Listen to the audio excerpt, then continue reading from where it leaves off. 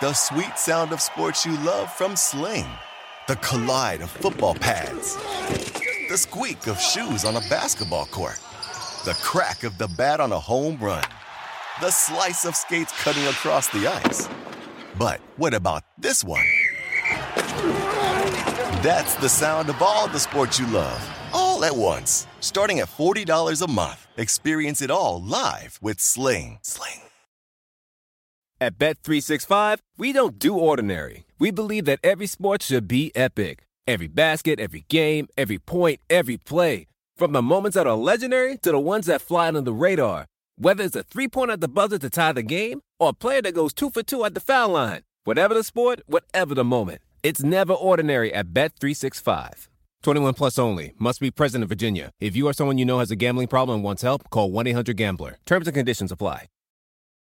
So we're going to start here by bringing in Stephen No of The Athletic Chicago. And he, to me, is really what The Athletic has been all about. Chicago is one of the first sites. And he was writing, I'm sure, pretty much for free at Bloggable. And I loved his work back then. He was one of the guys on that site that I thought really understood film work. He's one of the first guys in the Chicago market who's doing a lot of that. And when The Athletic started, they identified his talent. He wasn't a guy who had gone to journalism school or had a big pedigree. He was just doing quality work. And that's what The Athletic is about. They're about identifying people who are doing quality work and giving their subscribers extra value. He was doing stuff that nobody at that time was doing, I felt, for the Bulls coverage. And so they brought him in. If it were a newspaper, they would never hire someone like him, right? They would hire some beat writer from somewhere else who might not have been as good as him. And that's really what I love about The Athletic, what they've done both in finding the best people in markets to work with them who are established,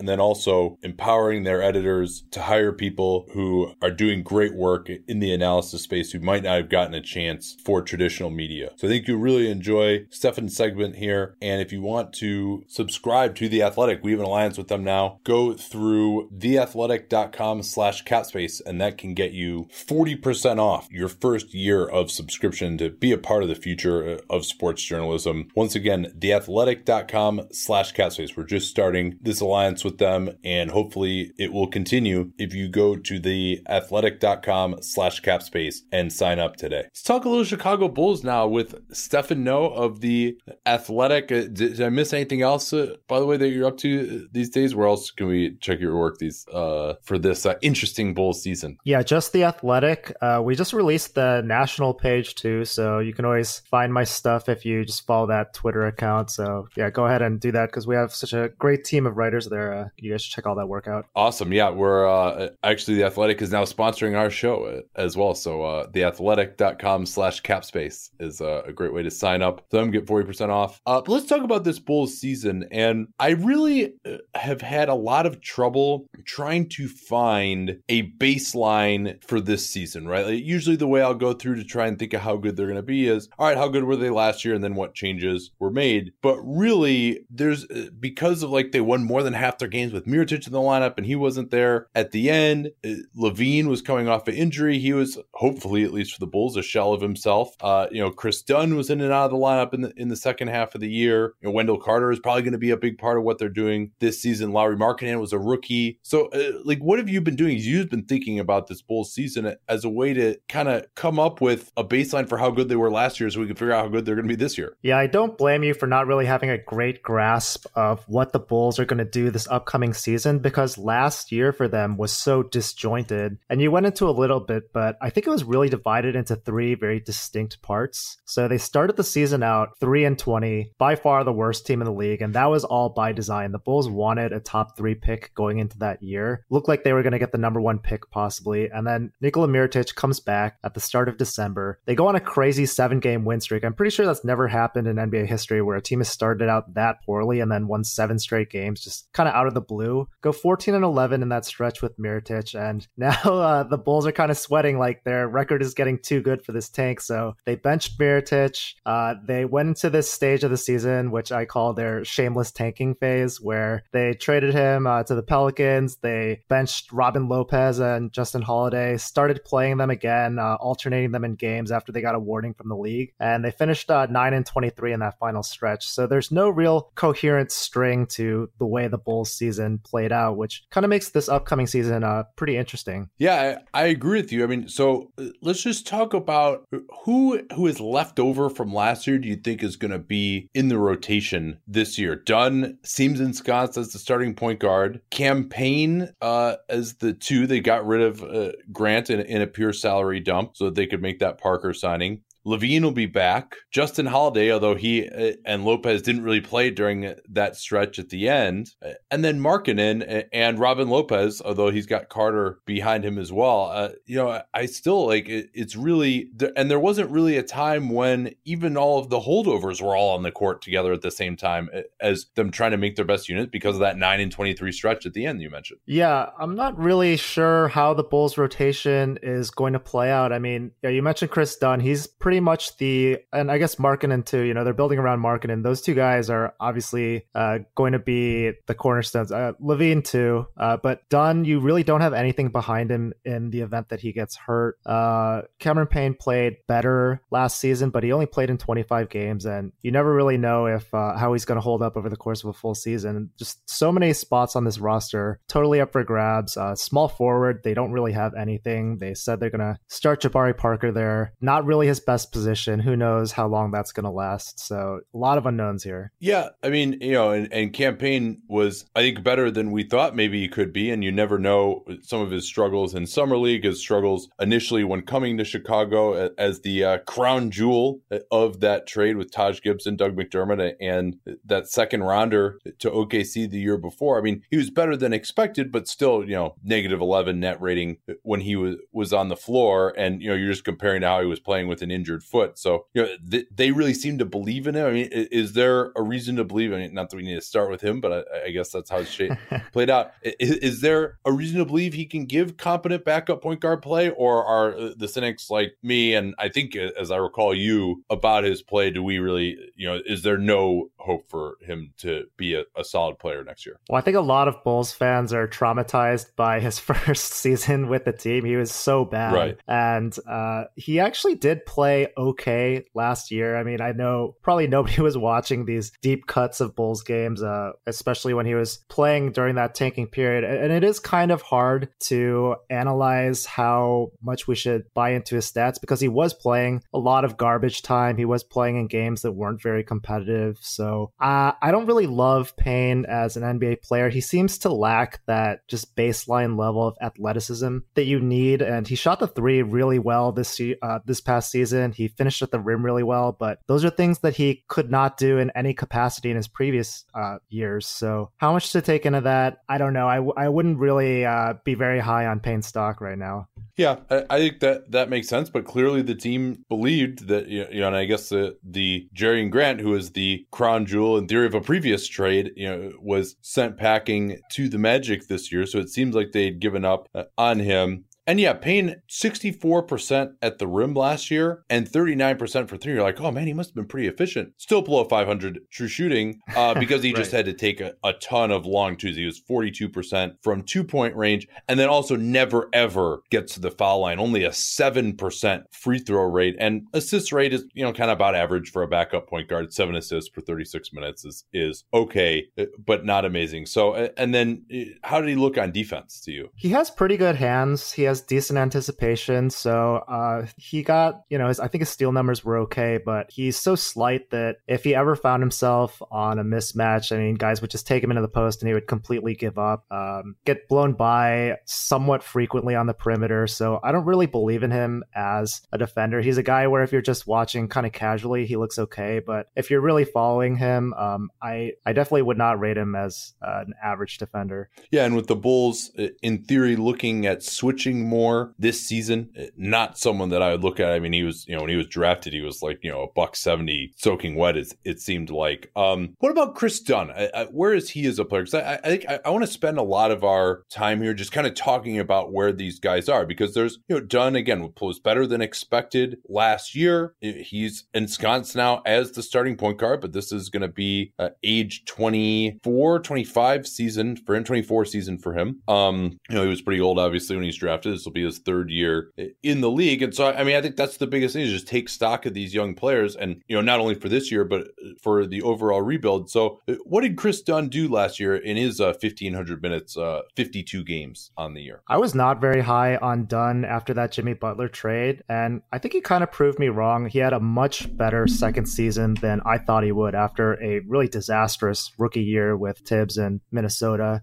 Still, there are definite holes in his game. I will say on the defensive side of the ball, he's already really good. I think he's the best perimeter defender on the team, and he has all-NBA defense potential on that end. But on the offensive end, his shot is really shaky. He's a very, very streaky three-point shooter. Shot selection is questionable too. He's always talking about how great of a mid-range shooter it is, and it's like that's not something that, like, those aren't the types of shots that teams are trying to take away from you these days. So if he wants to shoot, did hit 46% from beyond 16 feet last year, but that's a number that fluctuates maybe even more than 3-point percentage does from year to year. Right. So I mean, I do think that he was okay on those mid-rangers, but certainly shouldn't be like the number one option on an offensive set. And then the rest of his offensive game, he was very timid driving in Minnesota. I was glad to see that he kind of overcame that in Chicago. He was willing to attack the basket. But then when he got there, his finishing at the rim was not very good, not great at getting to the line for free throws. So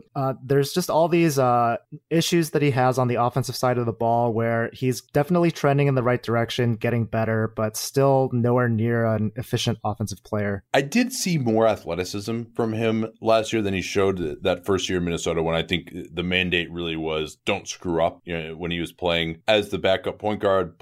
And the hope is now with LaVine healthy, with Parker Markkanen maybe taking another step forward, Wendell Carter giving them a little bit more usage at center, perhaps, that that 25% usage can come down, and maybe the true shooting percentage, which was pretty low. I mean, 25% usage, 49% true shooting. That's not good. 17% turnover rate. That's not good. Never gets to the foul line, despite his supposed athleticism. So you would think, all right, he can get the usage down. Maybe he can get more efficient that way. They're going to put the ball in the hands of some of these other guys. But my concern is I'm not sure that he has the skill set to really get more efficient as his usage decreases. He's a guy who really has worked the best to the extent he has worked well with the ball in his hand. Right. And the problem is if you play him more off ball, he's not really a threat to shoot from outside. He did improve his 3-point percentage to 32%, but teams really weren't respecting him from out there. So you're adding another player in the middle of the court. And his shot takes a long time to get off too. It doesn't have a lot of versatility to that jumper.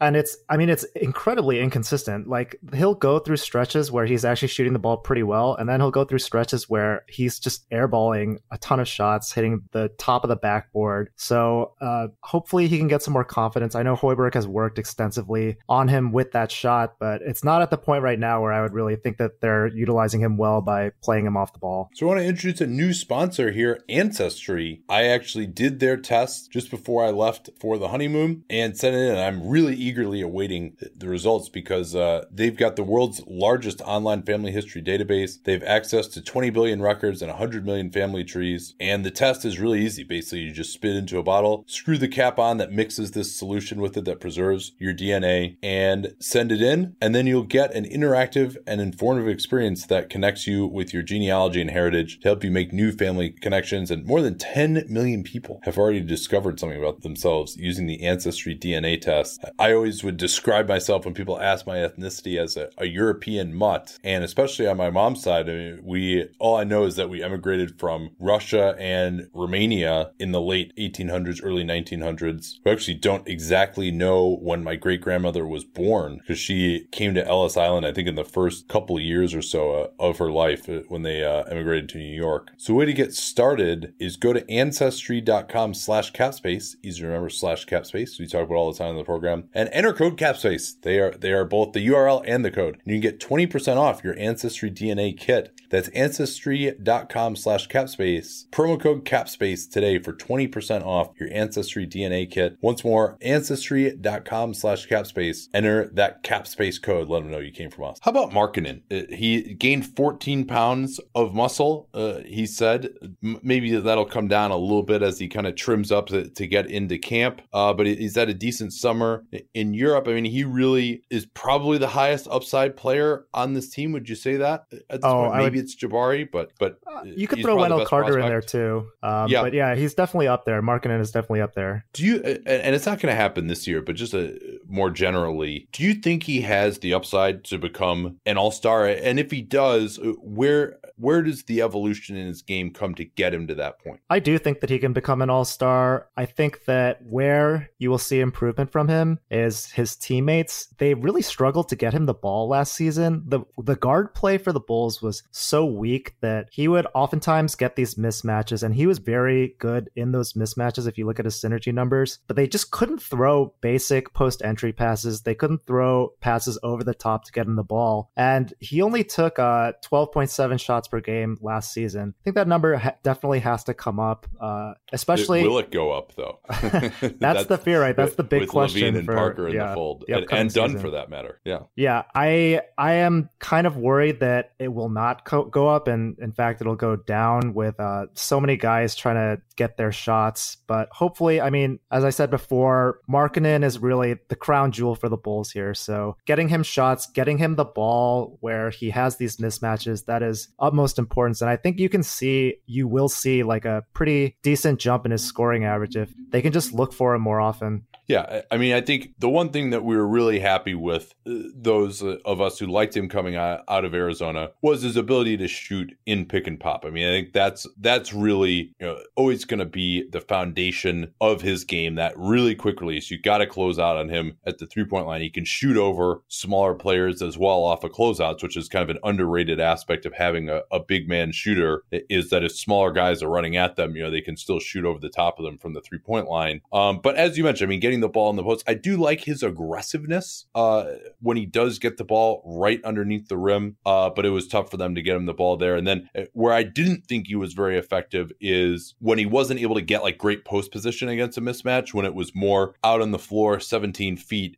I didn't think he was able to do quite as well there. He also isn't great in traditional post-ups against bigger guys. Maybe that 14 pounds of muscle will pay off there, but in the modern NBA, I don't really think it's that important that he's not able to back down a guy like Joel Embiid. I mean, his value really is in staying out on the perimeter anyway and just going there when they do try to switch someone smaller onto him. Yeah, and he's showed the ability to put the ball on the floor. He still likes to go left a lot of the time, but he also is more athletic than I think a lot of people realize. 63 dunks last year. I'm going back and looking at Dirk Nowitzki's career, the guy to whom he's so often compared. I think Dirk has a little bit more fluidity off the dribble, and obviously, Markkanen's jumper is good, but Dirk's is just, he's the best shooting 7-footer ever. So it's a little rough to say that Markkanen has got to do that. But the most dunks Dirk Nowitzki ever had in his career was 48, and he played, he was playing 3,000 minutes a year, a lot more than Markkanen was playing. So he is a different type of player in terms of his ability to finish around the rim. Shot 67% around the rim.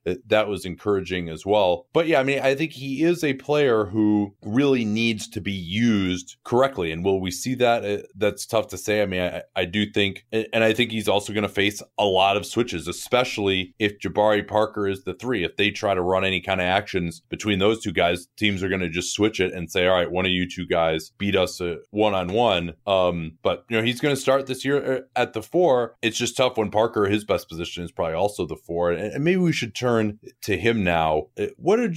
How is the organization? I know they're saying, all right, he's going to start at the 3, but do you have any further indications on how Parker is going to be used this season? I haven't heard anything aside from that initial report. I think Casey Johnson had that they're planning on starting him there. The Bulls have a big logjam at that 4 position. We haven't even talked about Bobby Portis yet, who had a pretty good year. So they're going to have to figure out what to do there. I think that Parker will play a little bit more 4 with the bench units, so hopefully that'll alleviate some of those problems. Yeah, I mean, do you think Parker can hold up at the 3 defensively? So you've definitely watched more of Parker than I have. I've been watching a lot of his clips over the summer to try to catch up here, watch some of his playoff series, and to me, like, he doesn't seem to have great lateral quickness. I know that the Bucks, they started switching a lot more on defense after game 2 to try to get back into that series with the Celtics, and when I saw him on faster wings, like sometimes you get switched on a Rozier, sometimes you get switched on a Jaylen Brown and Jason Tatum, and he couldn't really stick with those guys. He had to either foul or they would just go right by him. So when he's up against faster wings, I just don't really see him being able to compete there. But I'm interested to hear your opinions there. Yeah, I would agree with you for all but maybe about, one half of his career, which is, it's crazy to think about that we could be relying on that. But defense is something which is a little bit more reliant on effort and physical ability. And so if we're talking about, he hasn't been able to shoot except for that one half, it's like, okay, you can just get hot. Is there such a thing as getting hot defensively? He was making plays, stopping guys like Marcus Morris, Tatum, Jaylen Brown. And I think I can't remember if it was game 3 or game 4 of the second half. I want to say game 3. But he actually was moving his feet and getting into a stance and playing with the requisite intensity. He's a terrible rebounder, but that I don't think that's going to matter as much on this Bulls team where you've got Lopez who really helps out on the boards with his boxing out. I think, Markin is a fine defensive rebounder. Dunn can rebound from the point guard position. I don't think that's going to be as much of an issue as it was in Milwaukee, even if he doesn't rebound much more. So I think it's slightly possible that he could be okay, but more likely is that he's going to be pretty atrocious. And then that brings you also to Zach LaVine, another member of this core. And my opinion is that the fit between LaVine and Parker will not be a smooth one. What do you make of that? Do you think there's a chance this can work? I mean, defensively, if you had to handpick like the 2 worst players at small forward and shooting guard, they might be on your list, right? But on the other side of the ball, what is it about LaVine's defense?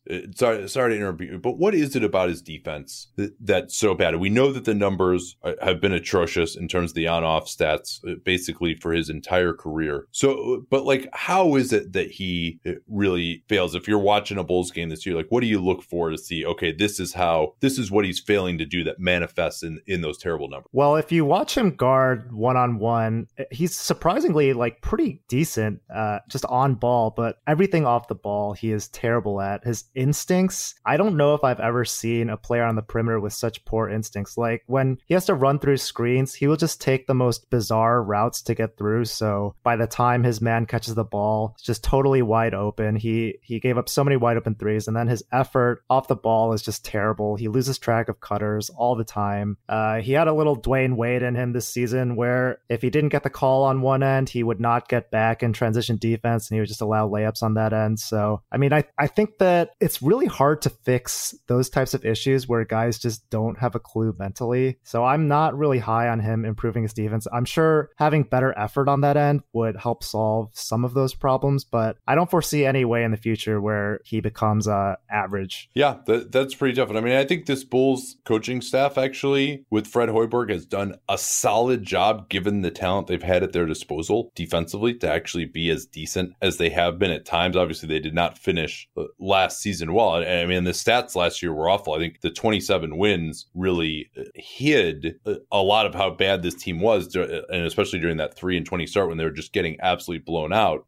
So, I mean, they really, I think, had the point differential right around where we were predicting they would be around. I think it was 22 wins last year. They're one of the luckier teams in the NBA, or unluckier if you're a big fan of this Bulls tank. And how did LaVine look offensively last season? And what is the hope that he can be better this year? Because the stats weren't amazing there either. He definitely did not have a good year on either side of the ball. But I think he was trying to force some of his offense. The Bulls limited his minutes pretty severely. They kept him out of back-to-backs. And then even in the games he did play, he knew he was only going to be out there for short spurts. So I think he was definitely definitely hunting his shot. As far as the good things, that athleticism, at least straight line, he did look like he had some of it back. He had some really vicious dunks throughout the year. And then his pull-up three-point shooting, that's a big part of his game as well. You know, he would take some really, really tough shots, so his percentage was not great there, but he was making definitely more difficult shots than most people in the league can. So you hope that he becomes a little bit less selfish this year now that he has signed this big contract, and he just takes some better shots. And also, you know, another year removed from this ACL injury, maybe he can go back to the promise that he showed in Minnesota. Yeah, and there were, amidst how ugly it was for him last year, there were actually a few promising signs. Got to the foul line at a career high rate, took a career high number of field goal attempts at the rim, which I think was something that, you know, they didn't have a ton of spacing on those Minnesota teams he played on. And with Markkanen out there, Carter maybe being a stretch candidate as well, Portis a good shooter. I think that there are more options. Now, he finished very poorly at the rim, only 55%. Now, is that going to come back a little bit more removed from the ACL? He was also struggling with some knee tendonitis. Who knows how real that was, because they're trying to shut things down to tank. And then the three-point shooting, only 34%, but, you know, not a ton of attempts. He only played 24 games. He was at 39% the last 2 years. And he's really the only guy on this team that can pull up for a three off the dribble with the ball in their hands. That's a critical element in today's NBA. He signed that contract with the Kings. Bulls ended up matching 4 years, $78 million. What do you think the chances are he ends up being worth that over the course of the contract? I would say it's pretty low, but you know, it's not my money, so I would have preferred they just let him walk and let the Kings handle that. But ultimately, they decided. I think they said later on that like part of it was optics, but they do believe in him quite a bit. Yeah, and certainly they had some sunk costs with him being one of the returns in the Butler trade. I agree with you in terms of, you know, just guys who have had this level of effectiveness in terms of the on-off, their efficiency, don't tend to really be that amazing and be worth, you know, above average starter level, which is what he's going to be paid as over the next 4 years. But I understand the Bulls matching probably more than most. I agree. I would not have done so, but I do think that this guy could be like a really big, efficient scorer who causes a lot of problems for teams. I mean, his ability to get his jump shot off, if that goes in with that great rise that he has, his ability to shoot off the dribble from deep and hopefully continue to evolve his game, get into the rim, although I don't think he has the greatest feel for finishing despite his athleticism. And he's also cut his turnover rate quite a bit as well over the years. And so I think it's possible that he can get there to be, you know, a top 2 scorer on a team. And then he would be worth that contract, even with his defensive deficiencies. But, you know, I mean, he's going to have to get into the high 50s in true shooting percentage, pretty high usage to make up for some of the other things that he does not bring. And, you know, that's possible, I think, with his skill set. If he hadn't torn his ACL, I might feel better about it. But it's for this year, though, I think certainly the odds are that he is going to be a negative overall influence. Yeah, and I'll say, too, that he certainly is not as bad as he was last year. I think that he's a candidate to improve quite a bit. You mentioned his shooting. That's something that I definitely believe in. Only hit 34% of his threes last year, but I think he can pretty easily get into the 37, 38, maybe even like be a 40% three-point shooter. So that's going to help his value quite a bit. All right, let's play a little game here and try and figure out who's going to play the most in this 2-3 rotation. I mean, I think Dunn, you know, pencil him for 30 minutes in a game, Payne for 18. I mean, I don't really see anyone else playing at the 1. Would you agree with that? You think they would ever try Levine at point guard, or is it just going to be those two guys? Yeah, they signed Ryan Arcidiacono to, I think it was a non-guaranteed deal. I don't really envision him getting very many minutes, though. I think when those two guys are out, when Dunn and Payne are out, they're just going to go with multiple ball handlers. Chandler Hutchison can handle a little bit, and they might have Levine handle a little bit, but no one guy designated in that role. So they also brought in Antonio Blakeney, who was on a two-way last year. They've got Antonius Cleveland, whom they claimed off waivers from the Hawks. You know, not sure whether he's going to stick or not. I think they're actually going to miss David Nwaba a lot. I don't really understand why they moved on from him and instead brought back Cleveland. You know, they could have just gotten him at a restricted free agent qualifying offer at $1.7 million, but that's water under the bridge now. So let me give you these names on the wing, and you tell me, put them in order. This is going to be scary, Nate. Denzel Valentine, Chandler Hutchison, number 22 overall pick out of Boise State, Justin Holiday, Antonio Blakeney. Who's going to play the most of those guys at the backup 2 and 3?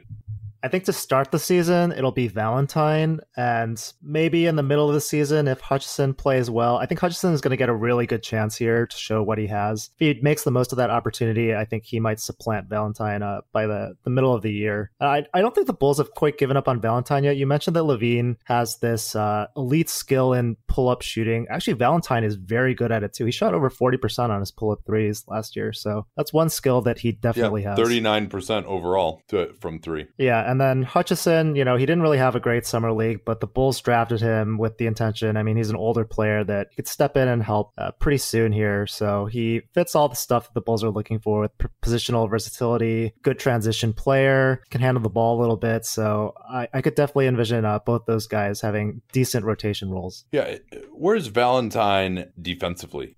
Real quickly here. I mean, my estimation has that he's been pretty bad. I mean, he came out of college with a reputation, at least as a heady defender. But I haven't really seen him be at NBA level personally on the defensive end. I don't know if you watched these summer run highlight clips, but Valentine's been all over them for being so bad. That kind of mimics his NBA play. I mean, I think that he competes, but he just doesn't have... It's the same thing with what I was saying with Cameron Payne. They both just don't have that baseline athleticism that you need to be effective as a defender. So I think he's always going to struggle in that regard. Yeah, I actually don't mind Valentine too much as a complimentary offensive player. He's got some passing ability. You mentioned the 39% three-point shooting. I'm a believer in his three-point shooting, and he actually shoots it pretty well from most areas. The problem is he never gets through him, and he absolutely never gets to the fouling. Took only 51 free throws all year, despite being second on the team in minutes. This is going to be his age 25 season. He played 2,100 minutes for this team, 77 games. So yeah, it's hard for me to think of him as someone who's going to be a part of this team's future. And he's a solid spot-up shooter, but he's not really, he's very switchable. So that pick and roll acumen, shooting the ball off the dribble, isn't as useful. He's not really going to come off of screens and bomb it either. If he could add that to his game, I think maybe that could help him a lot. And then Holiday, I mean, it's still quite possible to me that Justin Holiday is the best shooting guard on this team in terms of actually helping the Bulls win games this year. But it seems like just the tenor of things that he is somewhat out of favor and maybe could be a trade or a buyout candidate eventually. I think he might be a trade candidate, yeah. And he played okay last season. His efficiency numbers don't look great, but that was largely a part of the role that he was asked to play. It was basically like a retirement Kobe, where he was just bailing the Bulls out of all these short clock situations, which clearly he's not capable of doing. During the first stretch of the season, it was atrocious. I mean, that was all they had on some of these possessions, is like him coming off a screen for a long two. It was just atrocious. Yeah, so I don't really fault him for that. And he's on an expiring deal this season. I think it's only for like $4.5 million or something like that. So I definitely do think that he is a trade candidate, although the Bulls did try to move him last year and couldn't really seem to get anything. So hopefully he finds a good landing spot. So we did pre-record this episode, so I can assure you that right now, despite the fact that we, as much as our means would allow, went all out for this honeymoon, we're hoping it's going to be a once-in-a-lifetime trip. But I'd be very, very surprised, no matter how nice a hotel we stay at, if the mattress is going to be as good as my Helix Sleep mattress, because my Helix Sleep mattress is actually built for me and my wife. And it's so weird saying wife, by the way, but I guess I got the rest of my life to get used to it, right? And I hope I'll be sleeping on Helix Sleep mattresses for the rest of my life as well. And we started off, she actually, in the first months of our relationships, found Helix after we tried another one-size-fits-all mattress delivery company, and it didn't work at all. So we went to helixsleep.com, took their 2-minute sleep quiz, and they found the perfect mattress for us. We even got a second one now for our guest bedroom. And if you are a couple that doesn't agree as much as we do, at least on sleep preferences, they can even split the mattress down the middle for you. And they have a 10-year warranty. So like I said, I'm planning on keeping this thing for a long time. You also get to try it out for 100 nights risk-free. And right now, they've improved their deal in recent months. They're offering up to $125 off of all mattress orders. If you're a side sleeper, hot sleeper, plush or firm bed with Helix, there's no guessing or confusion. Get up to $125 off at helixsleep.com/capspace. Easy to remember /capspace. We talk about all the time here on the program. That's helixsleep.com/capspace for $125 off your mattress order. helixsleep.com/capspace.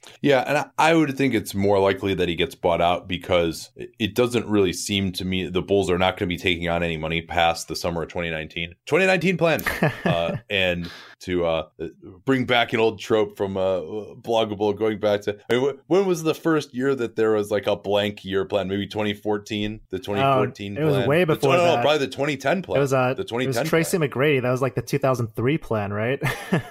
No, that was 1999 actually was when the Bulls were trying to get him before he signed with the Magic. Yes, it's been many iterations of the same plan. Having Benny the Bull meet him at the airport, and then I guess there was the 2006 plan that brought in Ben Wallace. I mean, the Bulls actually, like, when they have these plans, they actually sign players. I mean, yeah, they haven't gotten the absolute best superstars, but like they've actually been able to sign players. Doug Tonis was making this point on his show the other day that, you know, in 2010 they got Carlos Boozer. He's one of the better free agents on the market, and you know, they got Pau Gasol, and they were able to bring Mirotic over in 2014. And you know, Dwayne Wade wasn't like nobody in 2016, even though I thought that was an ill-conceived signing. So I mean, you have to imagine they'll get someone, unless they're just atrocious this year, which they could be. You know, they lost one of their main targets though. Manu Ginobili retired, so there's that one washed up guy out the window for them. Oh, man. Manu would actually help this team a lot. So let's move to the front court now. We've mentioned some of these guys, but Lopez, Wendell Carter, Markkanen, Portis. How much of a role is there going to be for Portis? I mean, with the way Carter looked in Summer League, you imagine he's going to want to step in right away, but he's really more of a 5, so is Lopez. So they'll need someone to play backup for. That could be Parker as well. I mean, do you think... So I think it's really going to kind of be Parker and Portis almost competing for those backup 4 minutes. Yeah, if I were Bobby Portis, I would not be very happy with how the Bulls offseason occurred. He had a pretty good year last year from an offensive standpoint, showed that he can shoot the 3 at least.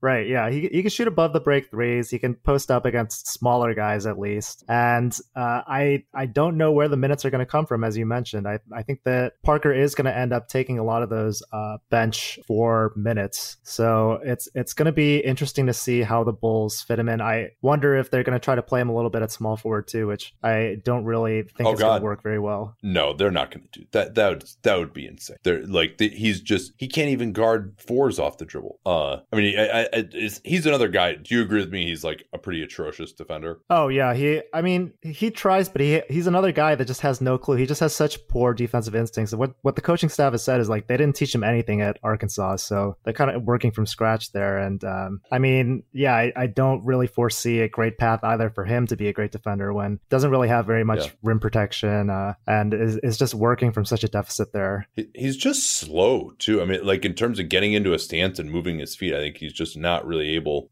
to cover much ground. I mean, and he had a really interesting year statistically last year, 19.7 PER, true shooting right about the league average, which for a team that was this offensively challenged was useful. 26% usage. I mean, he throughout his career, he has just shot the ball as soon as it leaves his hands, but he's actually able to make, or as soon as it touches his hands, he was making shots though. And I think he's also able to have a double-digit offensive rebound rate when he takes as many threes as he does. You know, that's actually pretty useful also. So, I mean, I don't think he can ever be a starter in the league because of his defensive limitations, but I think he's someone who can come in, you know, and sort of play a role similar to like the way a Mike Scott did last year for the Wizards, you know, maybe not close some games. And I'd say he's probably actually more limited defensively even than Mike Scott is. But as someone who can just come in, you got to guard him, will get some shots up and can create some league average offense for you on the second unit. He's valuable, but, you know, I'm thinking of him as more of kind of a career backup just due to his athletic limitations. Yeah, he's a good energy guy too. He's great in transition, runs the court hard. So I think he does have value. I think I might be a little bit higher on him than you, maybe like fringe starter, but I don't really see him becoming a star or anything like that. Yeah, what makes you higher on him than me, you think? So you're kind of putting me on the spot here, having to defend Portis. I might need to clarify a little bit there. I just think I might be a little bit higher than you, but I still do see his flaws, as you mentioned. But just a guy that can shoot the 3 pretty well, run hard in transition. He's a decent rebounder, can exploit mismatches. I mean, that ticks a lot of these boxes, at least on the offensive end, that teams are looking for in modern bigs. So I guess that's why I see him as a pretty decent role player. Yeah, I mean, I guess he could be a quality offensive option in time. I will give you that. So we've hit on a few of them here, but anything you can look at, and this is actually, it's kind of hard. Anything you look at as like a big strength of this team? Well, the big one is transition offense. I think that Fred Hoiberg has been trying to institute this successful system that he ran at Iowa State where, it was like kind of pace and space before it was in vogue in the NBA. And he was not able to do that in his first couple years with the Bulls, mostly because of personnel. They've slowly gotten a little bit of an uptick in that area. Still like right around, I think they're a little bit worse than league average last year. So they got Chandler Hutchison. Jabari Parker is a very good transition player. Obviously LaVine, that's kind of what you would like to see him do. And Lauri Markkanen, he can run in the break too. So I think they're going to try to run as much as possible because really the only way for this team to be successful is to somehow find a way to get like a top 10 offense going. Yeah. I mean, that does seem difficult to imagine when they were, I think 28th a year ago. One I could point to, I think they'll be better at just creating shots. LaVine, Parker, Markkanen hopefully will be improved in that area. Carter has some ability to get into the post, maybe against mismatches. Dunn, at least he can get off that 18-footer out of pick and roll a lot of the time. So I think it's not going to be at least the way it was the first half of last year when it was Justin Holiday come off a screen and jack up along too. So that's I think it should be a lot better there. Are those shots going to be that efficient? Maybe not, but I think they're at least like will be able to, if the clock runs down, find someone who can create some kind of a look. Yeah, I mean that they might even have like too much shot creation at this point, and Hoiberg really emphasizes early offense. He wants guys to pass the ball around. He has this 0.5 second rule that I think he got from the Spurs, where he wants guys to either pass, dribble, or shoot within half a second of catching the ball. So you have all these guys that like the ball in their hands, that like to take tough shots. I think they're gonna have to like go against that instinct and really try to zip the ball around. Yeah, I think staggering LaVine and Parker to the extent that that's possible, and we talked about the issues that those two provide on the defensive end as well. Another strength for them last year was the defensive glass. 81% of defensive rebounds. A lot of that is Robin Lopez, but playing a 7-footer in Markkanen, who's solid on the defensive glass. I think he's had struggles in that area early in his career, but I think as he's gotten stronger, he could be okay there. Carter, Lopez, always a great box out guy. So I think they could still be pretty good on the defensive glass. Don't anticipate they're going to do a ton on the offensive glass necessarily. And you mentioned the transition. Anything else that pops out to you as something that these guys can be really good at? Those were the three areas that I had to: transition offense, shot creation, and as you said, defensive rebounding. I think their rebounding is they use a lot of gang rebounding where they bring their guards to help, and that really helps a lot. So I think that should continue. Yeah, Dunn is a decent defensive rebounder as well. And I think I always wished Parker got more defensive rebounds because I think he's actually awesome as a grab and go guy when he's really attacking in transition. Although, one of the two times he tore his ACL was in transition. So maybe you don't want that as much, but he is, or he has some thoughts about that still. But I mean, when he really gets it going downhill, he can be a pretty big problem. All right. So should we spend the next 30 minutes on their weaknesses?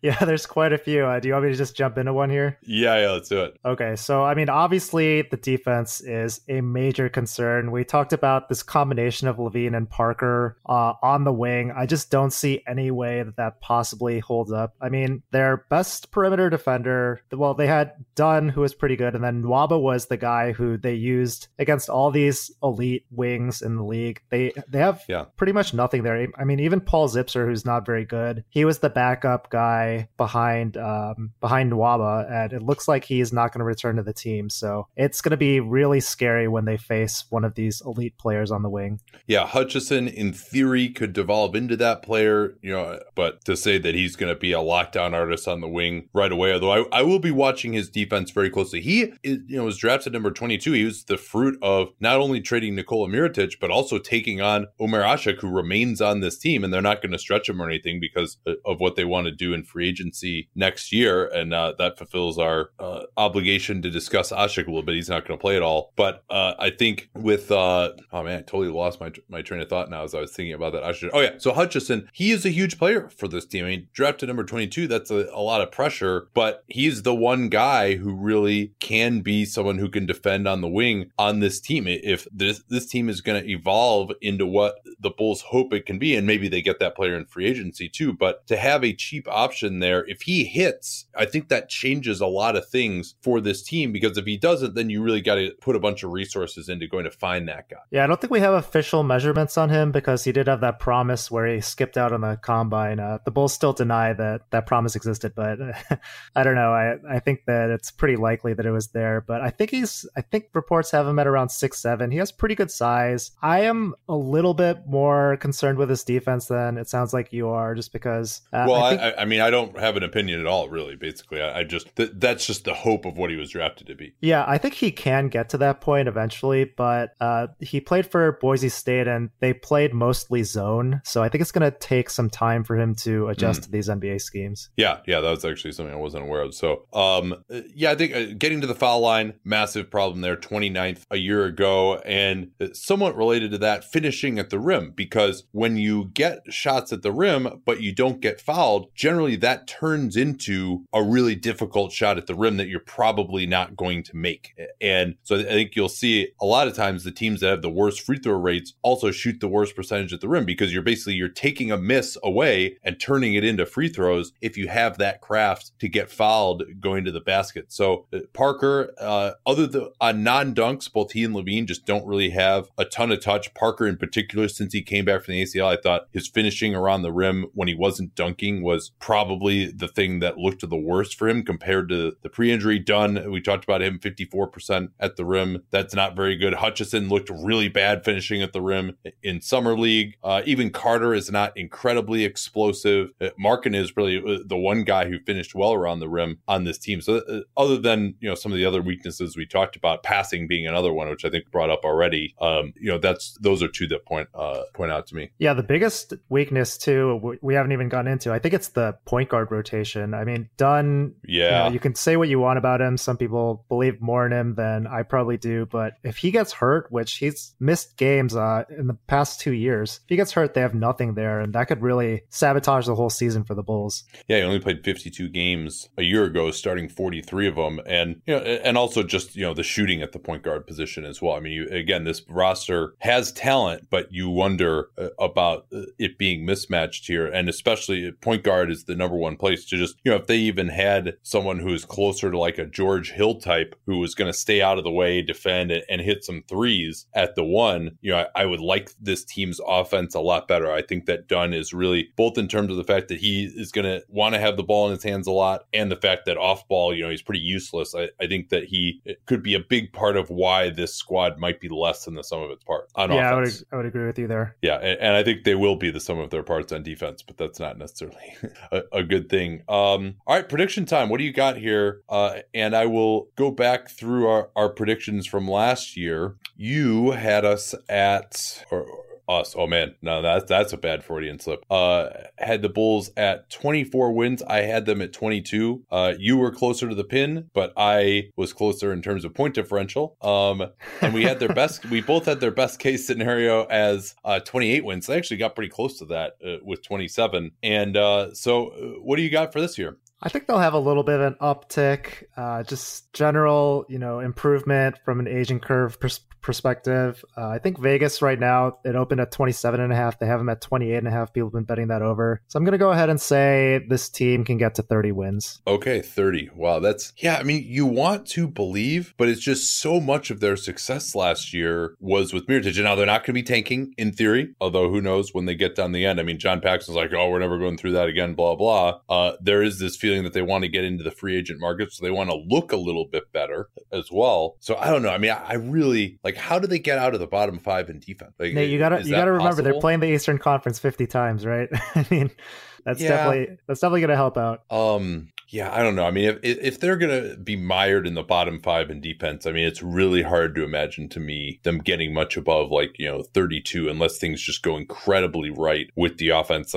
And also, I mean, to remember that their point differential was that of a 22-23 win team. So, even if they improve by 5 wins, I could say that this year's roster, just with internal improvement, the Parker signing, et cetera, is 5 wins better than the team that ended last year. But the team that ended last year, might have even haven't been below a 20-win team. So I think I'll go 27, a little bit under what that over-under is in Vegas right now. And so best case scenario is really interesting because people are talking about this team as maybe getting into the playoffs. I mean, do you think that's at all realistic? Is there any scenario in which that happens? I can't get there. I'm trying to be a more optimistic person this year, but yeah, I think best case scenario, maybe 36, 37 wins. I just don't see how they can compete at all defensively, given that they lost one of their best defenders in Nwaba and they're replacing him with Jabari Parker. If they had like someone who could shoot it all at point guard and Nwaba was still on the team, like I would probably be 5 wins higher on this team, if not more. I mean, it's just, I'm so concerned about the fit with these guys. I really am. And, there's also like Lopez could get traded as well. I mean, he's the odds, everyone's excited about Carter, but it's very unlikely that Carter would be better than Lopez this year. So you could see Lopez being traded or bought out in the last year of his contract. Maybe more likely the latter. They're pretty good at finding ways to have him not play for them at the end of the year at this point. That is true. I mean, I think what the big bet that the Bulls are making here is they have these second draft type of players in Levine, Parker, and Dunn. And individually, I think it's pretty fair to say that like it's more likely than not that they just continue on this career path where they're not quite fulfilling their potential. But when you take 3 bets, on each of them, then just having one of them hit, I think that becomes a lot more likely. And if they can get one of those guys to break out, then I think you're starting to look at that best case scenario and, the Bulls' future starts to become a lot brighter. Do you like Levine's future better or Parker's future better? Like if you had to pick like one of them is going to be like a real solid player 4 years from now, you like Parker better or Levine better? I probably like Parker better just because I've seen less of him. I get to watch all of Levine's games, so maybe I can sell myself on false hope, Oh, that is great. That is spoken like a true bloggable alum right there. Yeah, guilty as charged. Matt would be listening right now, and he would be very proud of you. So your best case scenario would be 36, 37 wins? Yeah, so I'll say 37 just to give you a firm number there. Yeah, so, and that's, I mean, if they could get to 37, and I'm a little lower, I don't know that they could, but, maybe with just like some absolute great luck in close games or something, they could get there. I don't see their fundamentals, to me, getting much above maybe 33. That would be my pick. But there's certainly maybe a chance there because I don't think that the Pistons, I'm not going to be picking the Pistons or the Hornets or the Cavs or, the Magic. I mean, to be even close to 500, I don't think. I mean, I think the highest I've got any of those guys picked for is like 39. So, yeah, I mean, 37 could do it. That's 37 wins for the 2008 Hawks and 36 for the 2004 Celtics are the lowest number of wins that has actually gotten into the playoffs this century. So it's 37 is not impossible, but it seems very unlikely. A, that they get there, and B, that it's enough. Yeah, I think that's fair. How about our worst case scenario? Last year we had 17 for you and 15 for me as the worst case scenario. And they could have been around there had it not been for that crazy Mirotic stretch. Although I'm pretty sure that when we did the preview, we didn't know that Mirotic had had his face broken by Bobby Portis. Yeah, that's true. And I went back and listened to last year's recording, and I want to give myself some props there. I actually suggested that Mirotic might screw up the tank, so I think I might have been the only one. Yeah, no, I mean, it was because I think we're both a little higher on him than what he'd done those first 3 years of his career. Felt that he'd been a little underutilized. So I'll go first for this one. I don't see them getting below 20. I would say like 21 is as bad as it could get. Yeah, I have 23 here. Yeah, you mentioned before John Paxson was pretty upset at all the tanking. He said the Bulls were not going to do that this season. But I mean, I could just see, as I mentioned before, if Dunn gets hurt and this thing starts to go south really quickly, the Bulls need a wing. This upcoming draft is very shallow, but there are some good wings up top. And with the flattening of the lottery odds, I think that if they have a chance to finish with one of those bottom 3 records, then, I mean, they should really go for that pretty hard. So I think that maybe, this 3-headed monster of John Paxson, Gar Forman, and Michael Reinsdorf, maybe the other 2 can convince Paxson that it's worth it to tank if this team's going nowhere. Yeah, and you mentioned the flattening of the lottery odds. Each of the 3 lowest spots spots all have the same odds. So if you're mired that low, there's no incentive to go lower.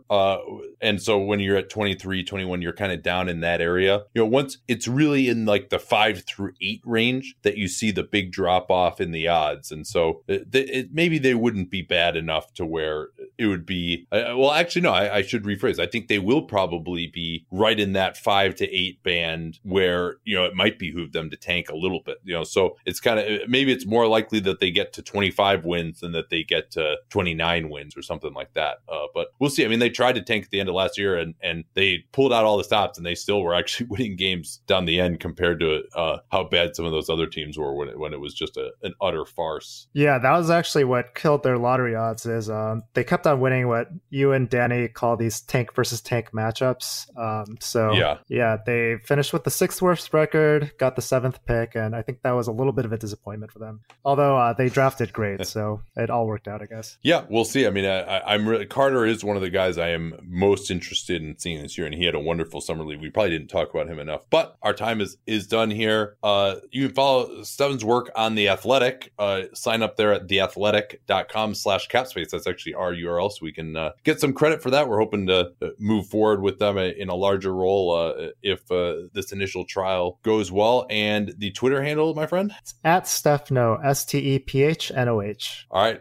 Thanks again for joining us, and enjoy New Orleans, and make sure you listen to your wife's advice when it comes to that New Orleans food too. I will do that. Thank you, Nate. So a few of these teams that we've been talking about could use some extra money. The whole league is in a luxury tax crunch. Unfortunately, lendingclub.com offers loans for a ton of purposes: unexpected repairs, medical expenses, credit card debt, but they do not offer loans of extra cap space to NBA teams. But they will give you access to low rates on loans of up to $40,000 for almost any purpose. It's a lot easier than going to a bank, for sure. It offers lower rates than high interest credit cards. So just go to lendingclub.com, you enter the amount you need, and you find out in minutes whether you're approved. Pick the offer that's right for you, and the money can be in your account just days later. For more than 10 years, Lending Club has helped millions of people with over $31 billion in loans. You can take charge of your finances today with Lending Club by going to lendingclub.com/capspace to check your rate for free. Checking your rate will not impact your credit score. That's lendingclub.com/capspace. lendingclub.com/capspace. All loans made by WebBank, member FDIC, equal housing lender. Let them know that /capspace URL that you came from us. Let's talk a little Portland Trailblazers now with Eric Gunderson. This will be, I think you've done this now all 4 years, I want to say. Probably, yeah. Sounds right. Yeah, that sounds right. Yeah, going back to 2015. In 2015, I think I did 30 of these previews in like 20 days, which was just absolutely, absolutely insane. But each one was like its own episode, and I was like, because I quit my job as a lawyer on like October 2nd, and the season started, back then on like October 24th or something like that. So yeah, I was like, well, I'm really jumping into this podcast thing. I'm about to do 24 podcasts in and doing them on weekends and everything. So it's we're I guess I should stop shooting the shit here though, and we can talk a little bit of Blazers. But I think the place to start here is just the changes that really didn't occur for this team in the offseason. I mean, they made some tinkering around the margins, but what is the feeling with this same group, including the coach? There were some rumors that he might be moving on, that they're all coming back now. I think there's just a lot of I think the word to sum up how the fan base kind of feels is disappointment. Neil Olshey had he's been a great drafter. He's hit some really good draft picks, but his free agency record hasn't been good. And he talked about what he was going to do to improve the team and how the Pelicans series was a wake up call and all these things. And for him to say that they were too young and they needed to get more veteran talent, and then for them to lose a leader like Ed Davis, a guy who's a veteran who had veteran by today's league standards, sure. Shabazz Napier, who played, pretty well for them last year, to lose both of those guys, and Davis especially,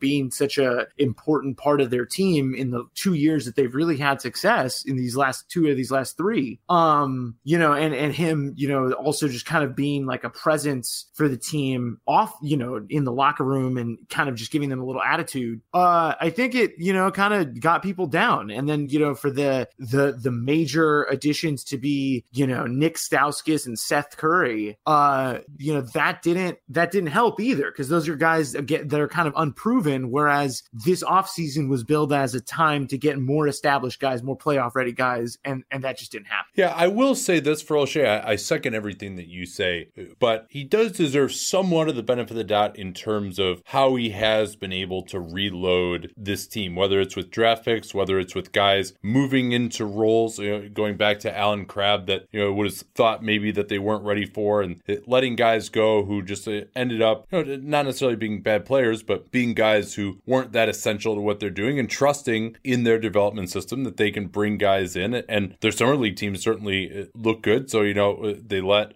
Napier go. They got Wade Baldwin coming in. They let Pat Connaughton go, who was actually a underrated rotation piece for them last year. Although someone I was saying, why the hell are they even keeping this guy on the team? But he actually became a good rotation piece. Now he's in Milwaukee, and they brought in Stauskas, and they drafted Gary Trent and Anthony Simons, and they brought in Seth Curry. So they at least have a bunch of options there. And then Jake Layman is now going to come in to play potentially a little bit more on the wing. And Zach Collins, who they drafted number 10 overall, is going to try to replace Ed Davis. And that made sense to me also, just to give Collins the chance to come in and earn a spot. Oh, I like the Collins pick. That ties right into what I'm saying about Olshey being a good drafter. I think a lot of people were a little confused about that pick at the time, but he really showed that he could play in the playoffs.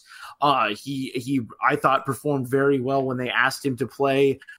He's obviously very young, but when you spend 2 picks to get this guy, 2 first rounders to get him, you have to see what you have. And I totally get that. And I think there might have been, Connaughton was a solid piece, as you mentioned last year. I think there may have been a little bit of a lesson learned by not tendering a qualifying offer even, and not even trying to get into a bidding war with anybody for Connaughton, and just saying, hey, we're going to find guys that we think can shoot in the draft and at the minimum, and instead of, basically they just got rid of Alan Crabb, and now they're signing all these minimum guys and Gary Trent in an attempt to get that shooting back. And given the financial situation that they're in, they have to do that. Yeah. And that's, they're looking right now at a tax payment. Let's see here. It would help if I don't look at the Brooklyn sheet on my tab. I saw Alan Crabb and I was like, oh, this is the right team. Oh, wait, no, it's not. No, you got to look for Evan Turner on this one.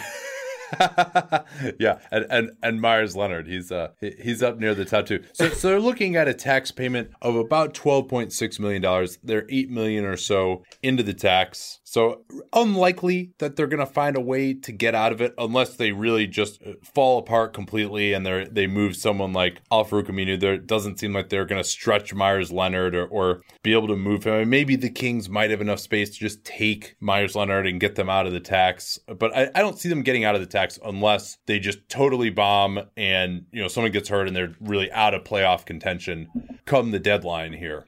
Yeah, and I think the one good thing that you could say about those 2 contracts specifically, those bigger contracts is after this year they become expirings and they become at least a little bit more palatable for another team if a situation were to present itself with a bigger salary guy, to let them take salary off their books. I think that's the one thing you can kind of keep in mind, and probably the only thing that is unless those guys suddenly have career seasons and are just not who they've been, those are going to be potentially attractive assets next season. So that is I guess the one saving grace of those contracts, outside barring a complete surprise. Yeah, we'll see. I'm a little skeptical that expiring contracts will have the same value they would have had back under the 1999 or the 2004 2005 CBA because teams' overall contracts are a little bit shorter now. Teams are managing things a little bit better. There is more cap space around the league. So I'm not sure that that's going to be, and then there aren't really that many bad contracts that go past 2020 either that necessarily could be taken on, but we'll see where they're at that point. I mean, I think this year to me just seems like so much of a crossroads. Overall, Damian Lillard had that much publicized meeting with Paul Allen last year during the season. CJ McCollum, both those guys expire in 2021. So there's not really that much of a urgency there, but there is, I think, some urgency just in terms of Dame Lillard maybe wanting to get moved and maybe just coming to the conclusion that this team is not going to get there with the group that they have and that things need to be shaken up to some degree. I've always maintained that you should keep those two guys together, but if Dame Lillard decides, all right, I need to go somewhere where, and this is going to be his age 29 season, I need to go somewhere where I can compete, then maybe that could change a little bit. But let's talk a little bit more about the new additions here. So Seth Curry, go ahead. Sorry, you want to say something on what I just said? I did want to say something about Dame. I think right now where he's at, I talked to some people around free agency when it seemed like he was like the nadir of his unhappiness. He is still in for Portland right now, but this happens in the NBA all the time. Like there's gonna reach a moment where he's not gonna be happy anymore, and that doesn't make him a bad person. He's a competitive guy. No. It doesn't mean that he hates the city of Portland or something like that. No, I mean he loves Portland. He would obviously rather be here, but yeah, exactly. It's a great town, but he, he's been patient. He's been very patient, and I think he really wants to see some difference. And yeah, we can talk about the new additions now. I think this is important because I think this is a crossroads, and I think we're going to touch on that. Yeah, well, so this is maybe a little more lower level than that, but so they've got really 5 new guys. Wade Baldwin, I kind of think of him as new. I know he signed towards the end of last year, but Seth Curry, Wade Baldwin, Nick Stauskas, Gary Trent Jr., Anthony Simons. Put those guys in order of who's going to play the most coming off the bench in the backcourt. I would say number 1 is Curry, if healthy. I think he's definitely going to play. Are they seeing him as a 1 or a 2 more? I think in the Blazers system, it's really honestly the 1 and 2 can honestly be really interchangeable at times. And so I don't know if they have a specific thing for him, but I mean, with Baldwin also there, I'd probably put Baldwin at 2, just because I think Baldwin's going to get a lot of chances to play. Yeah. I think they had him high on their board, when in his draft class, and they just kind of took the chance in that second draft kind of thing. And I think he's going to play a lot. And then I would say Trent, I would put Trent ahead of Stauskas. I know Stauskas had a good year last year, but I just think Trent with the size, and he's already got an NBA ready body. And I just think he's going to play more. And then I would say Stauskas, and I think Simons at the end. Stauskas, the one thing that I think about those 4, I think Simons showed that he's actually a little bit more advanced than I thought at Summer League. He could really read rotations on defense and was in the right place generally, which you don't see from a guy, that didn't even play college basketball. And that was really encouraging. But Stauskas, I'm not really sold on the other aspects of his game. But the one thing I will say about all those guys is, to me, it signals just we want to shoot. Yeah. Like they're gonna jack up more threes. They want more guys who can kind of do a little thing with the ball, and they're just going all perimeter. And kind of, to me, I think my first reaction to it was it kind of reminds me of like a poor man's, almost like Rockets team, where it's like, we're just going to get a bunch of guys that can shoot threes and see if we can figure it out. Yeah, they did have a relatively low 3-point attempt rate, which when you got 2 great shooters like Dame and CJ in the backcourt, that's disappointing. But with the departure of Crabbe last year, is something we talked about on last year's program, that Harkless, Aminu, Evan Turner, I mean, it's one of the worst 3-point shooting 3 and 4-man groups. And then, they also went a lot with Zach Collins and Ed Davis together off the bench on the second unit, or they were starting Swanigan early, and he showed a little range in Summer League. But that's another question I have for you too, rotationally. What do you see them doing at the backup for? I mean, I assume the starting lineup is going to be what it's been with Harkless and Aminu Yusuf Nurkic. But are they going to go with that two big man look off the bench, do you think? Or are they going to try to find a way to go with a little bit more of a spread attack, a little more defensive versatility at backup 4? Because they've got Layman, they've got, Evan Turner is kind of in there. Maybe Harkless or Aminu could play off, with some bench units. Yeah, I mean, right now I think it's tough to say because I don't even know if Stotts knows right now what he's going to go to. I would say probably I think they will try to go big first. Like I think there is going to be kind of a sense like, hey, we spent a first round pick, albeit a late one, on Swanigan, and I think when they look at those two guys, I think they can kind of do some high-low stuff. Swanigan and Collins, you're saying? Yeah, Swanigan and Collins. They can both shoot. Collins, I think, was a better shooter than I expected him to be. And a lot of the guys on the team like his shot.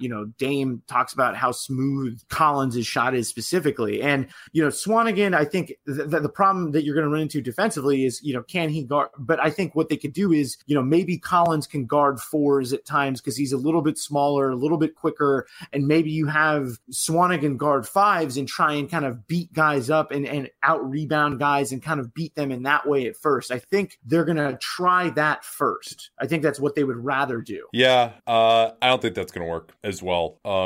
Maybe Jake Layman still just won't be able to play. The player that he was in Summer League, and now granted, he's 24 years old, a third-year player, like you should be playing well in Summer League, but, he shot the ball well. He shot on the move. He's a good transition player. And what you're saying defensively, I think, that's probably, if you have to have Swanigan and Collins out there together, that's probably your best lineup to have Collins guard 4s. But I really like Collins with his mobility as a rim protector, but he's not really, I think he showed in the playoffs last year that he's not really up to like getting out on the perimeter and switching and really guarding one-on-one or closing out to the perimeter. So I really, they would at least be able to get on the offensive glass with that unit, which they like to do with their second unit. But other than that, I really, don't see much of the appeal. I mean, I'd rather see Evan Turner at the 4. I'd rather see Harkless or Aminu coming in or even going smaller, because I'm not a Swanigan believer at all, especially in concert with another traditional big man. Yeah, and I get the Swanigan skepticism. I mean, I like he's his quickness is obviously, and the foot speed is the big concern with him. But the one thing offensively is that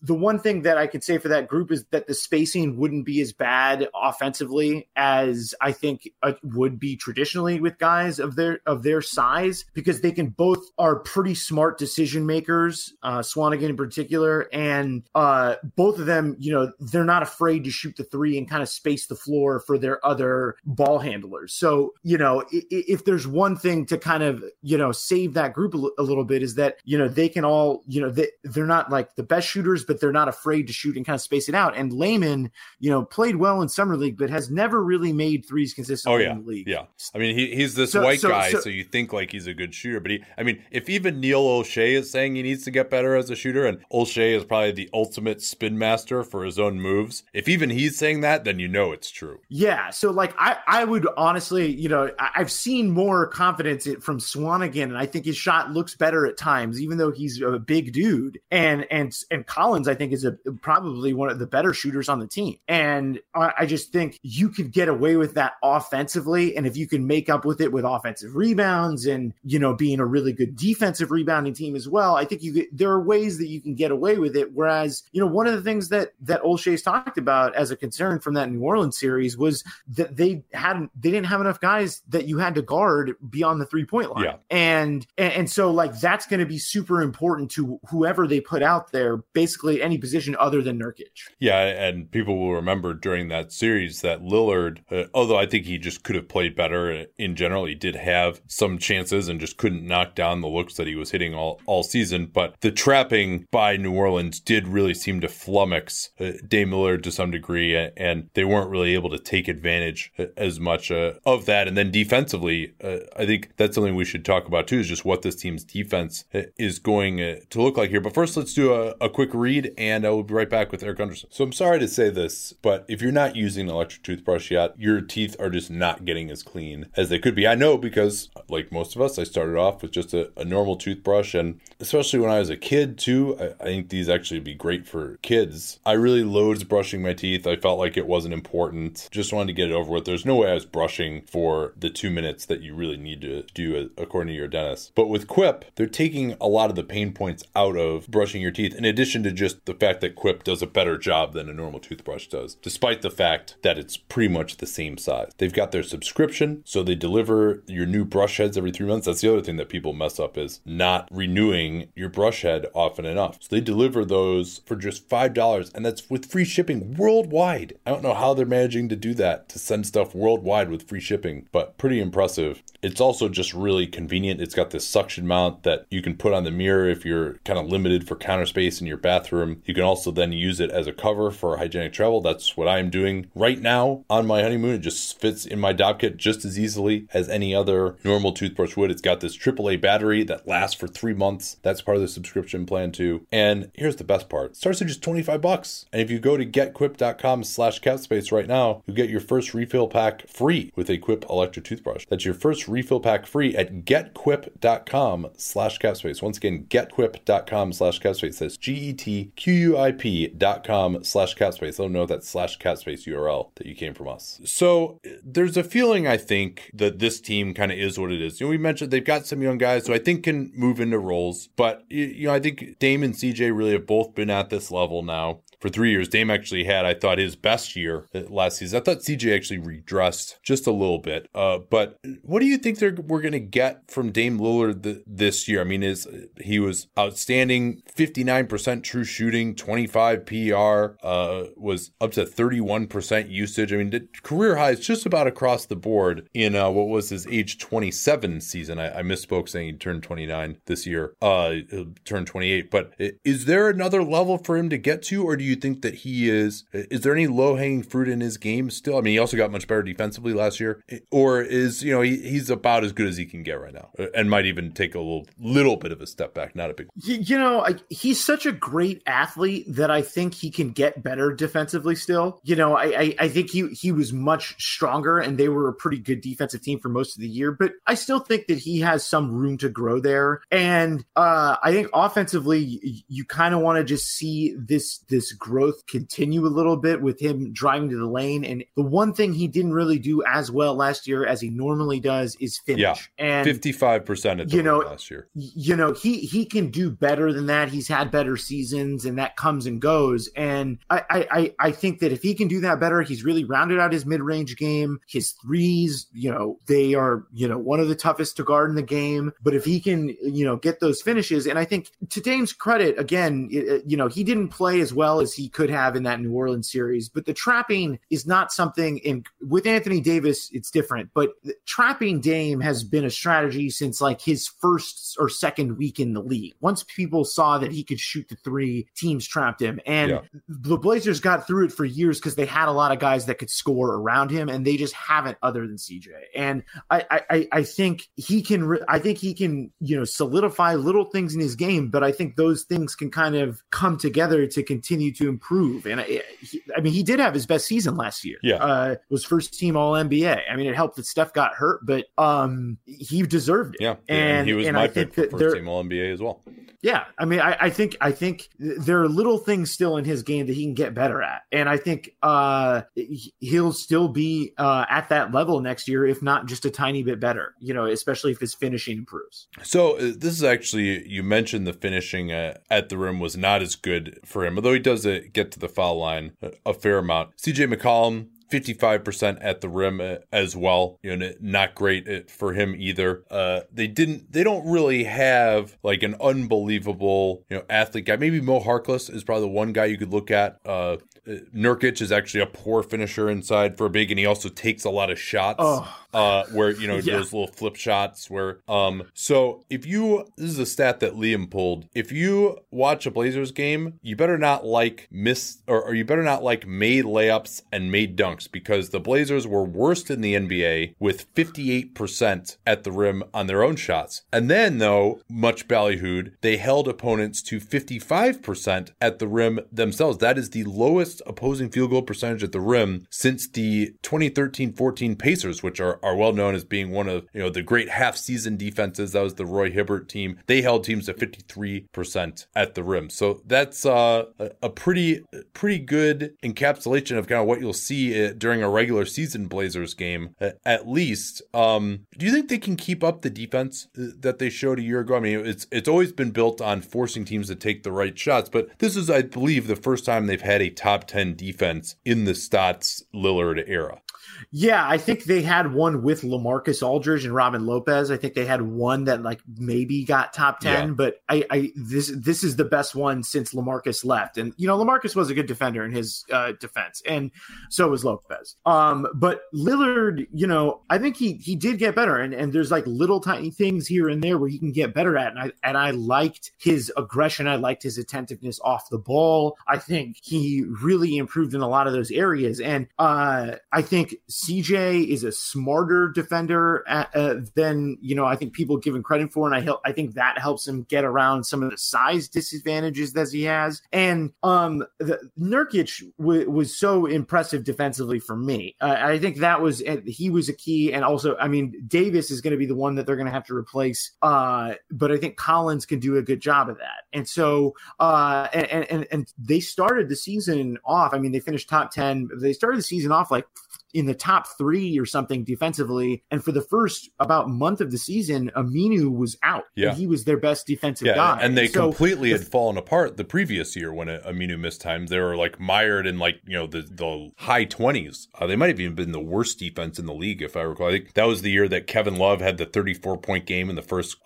quarter against them, and they were just awful without Aminu. Yeah, I mean, they completely fell apart defensively without him. And the fact that they did it, that they improved on that when he got hurt this past season, I think was a testament to Nurkic. And, I know that they tried to get, or the reports were that they tried to get it on the DeMarcus Cousins thing, and that didn't work out because they have the same agent. But, Nurkic is a better defensive center than Cousins, especially coming off an ACL tear or an Achilles tear, excuse me. And Nurkic did bring a lot of value in that. He was awful offensively, like one of the worst guys in the league scoring around the basket, but he really did, it was a market rate contract, kind of like the Plumlee one. But to me, you can at least build a defense around Nurkic. And that is, I thought that was a fair deal. Is worth something. That was a fair deal. I mean, especially given the fact that they apparently were offering him like, $15 million a year before that.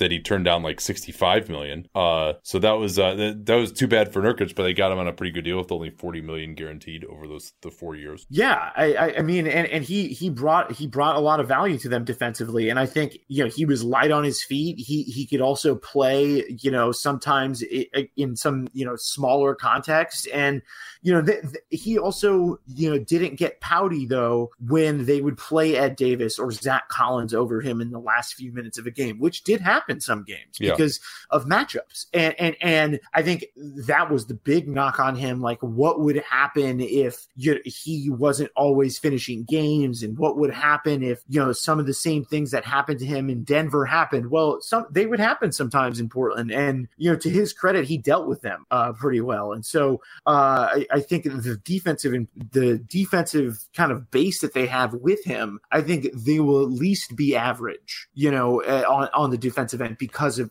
how good Nurkic is. Yeah. Now I completely agree with you as far as the regular season is concerned. I think in the playoffs though, it just becomes so much harder for them to defend. I mean, they're kind of built on the math, but when you saw what the lineup of AD and Mirotic did to this team. I mean, Nurkic just had no one to guard. He really is not capable of guarding a shooter on the perimeter. Can Zach Collins be that guy? He tried to be it at the end of some of those games. It didn't look great. Maybe with more experience, he can get there. I do have some skepticism there as well. Because really, I mean, I don't know if they're a lock for the playoffs, but certainly with the 49 games, the fact that they, until the ankle injury that Lillard suffered at the end of last year, they were cruising to the 3 seed. They eventually got it anyway. This is a team that wants to match up and actually beat teams in the playoffs. And they really only have done that with that super injured Clippers team at this point. And so much as this, and I think given the personnel, the fact they're as good defensively in the regular season is fantastic, but it's just, how can you build a successful playoff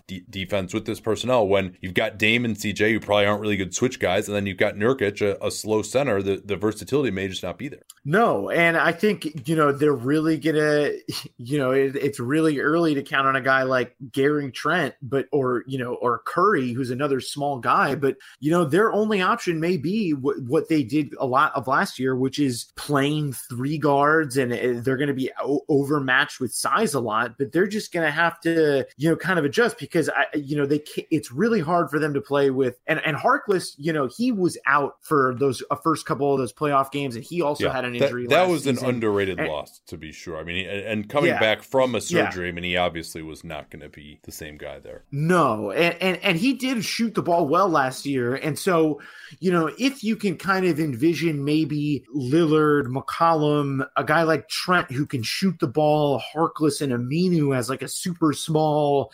lineup, maybe you could convince yourself that is one of those lineups. It's going to be undersized, but, it at least you can kind of stay matched up, or at least coax teams into posting up or something that is not just allowing open shots the way that they have in the postseason. All right, I want to go a little bit differently here because this team is so similar, and talk about some of the scenarios for this team in a little bit more detail. I mean, I usually do best case, worst case in terms of a record, but let's talk about, they won 49 last year. They had an expected wins of 47. They're a little lucky, had some pretty good clutch time performances. So if you look at them as starting as a 47 win baseline, I mean, I think my expectation overall would be they're pretty similar to where they were last year, given the fact the personnel is pretty similar, though they had pretty good health last year. But let's say this team is going to get up to the low to mid 50s in wins. What is a realistic scenario in which that could happen? Like what could happen here that would make that occur? Mo Harkless,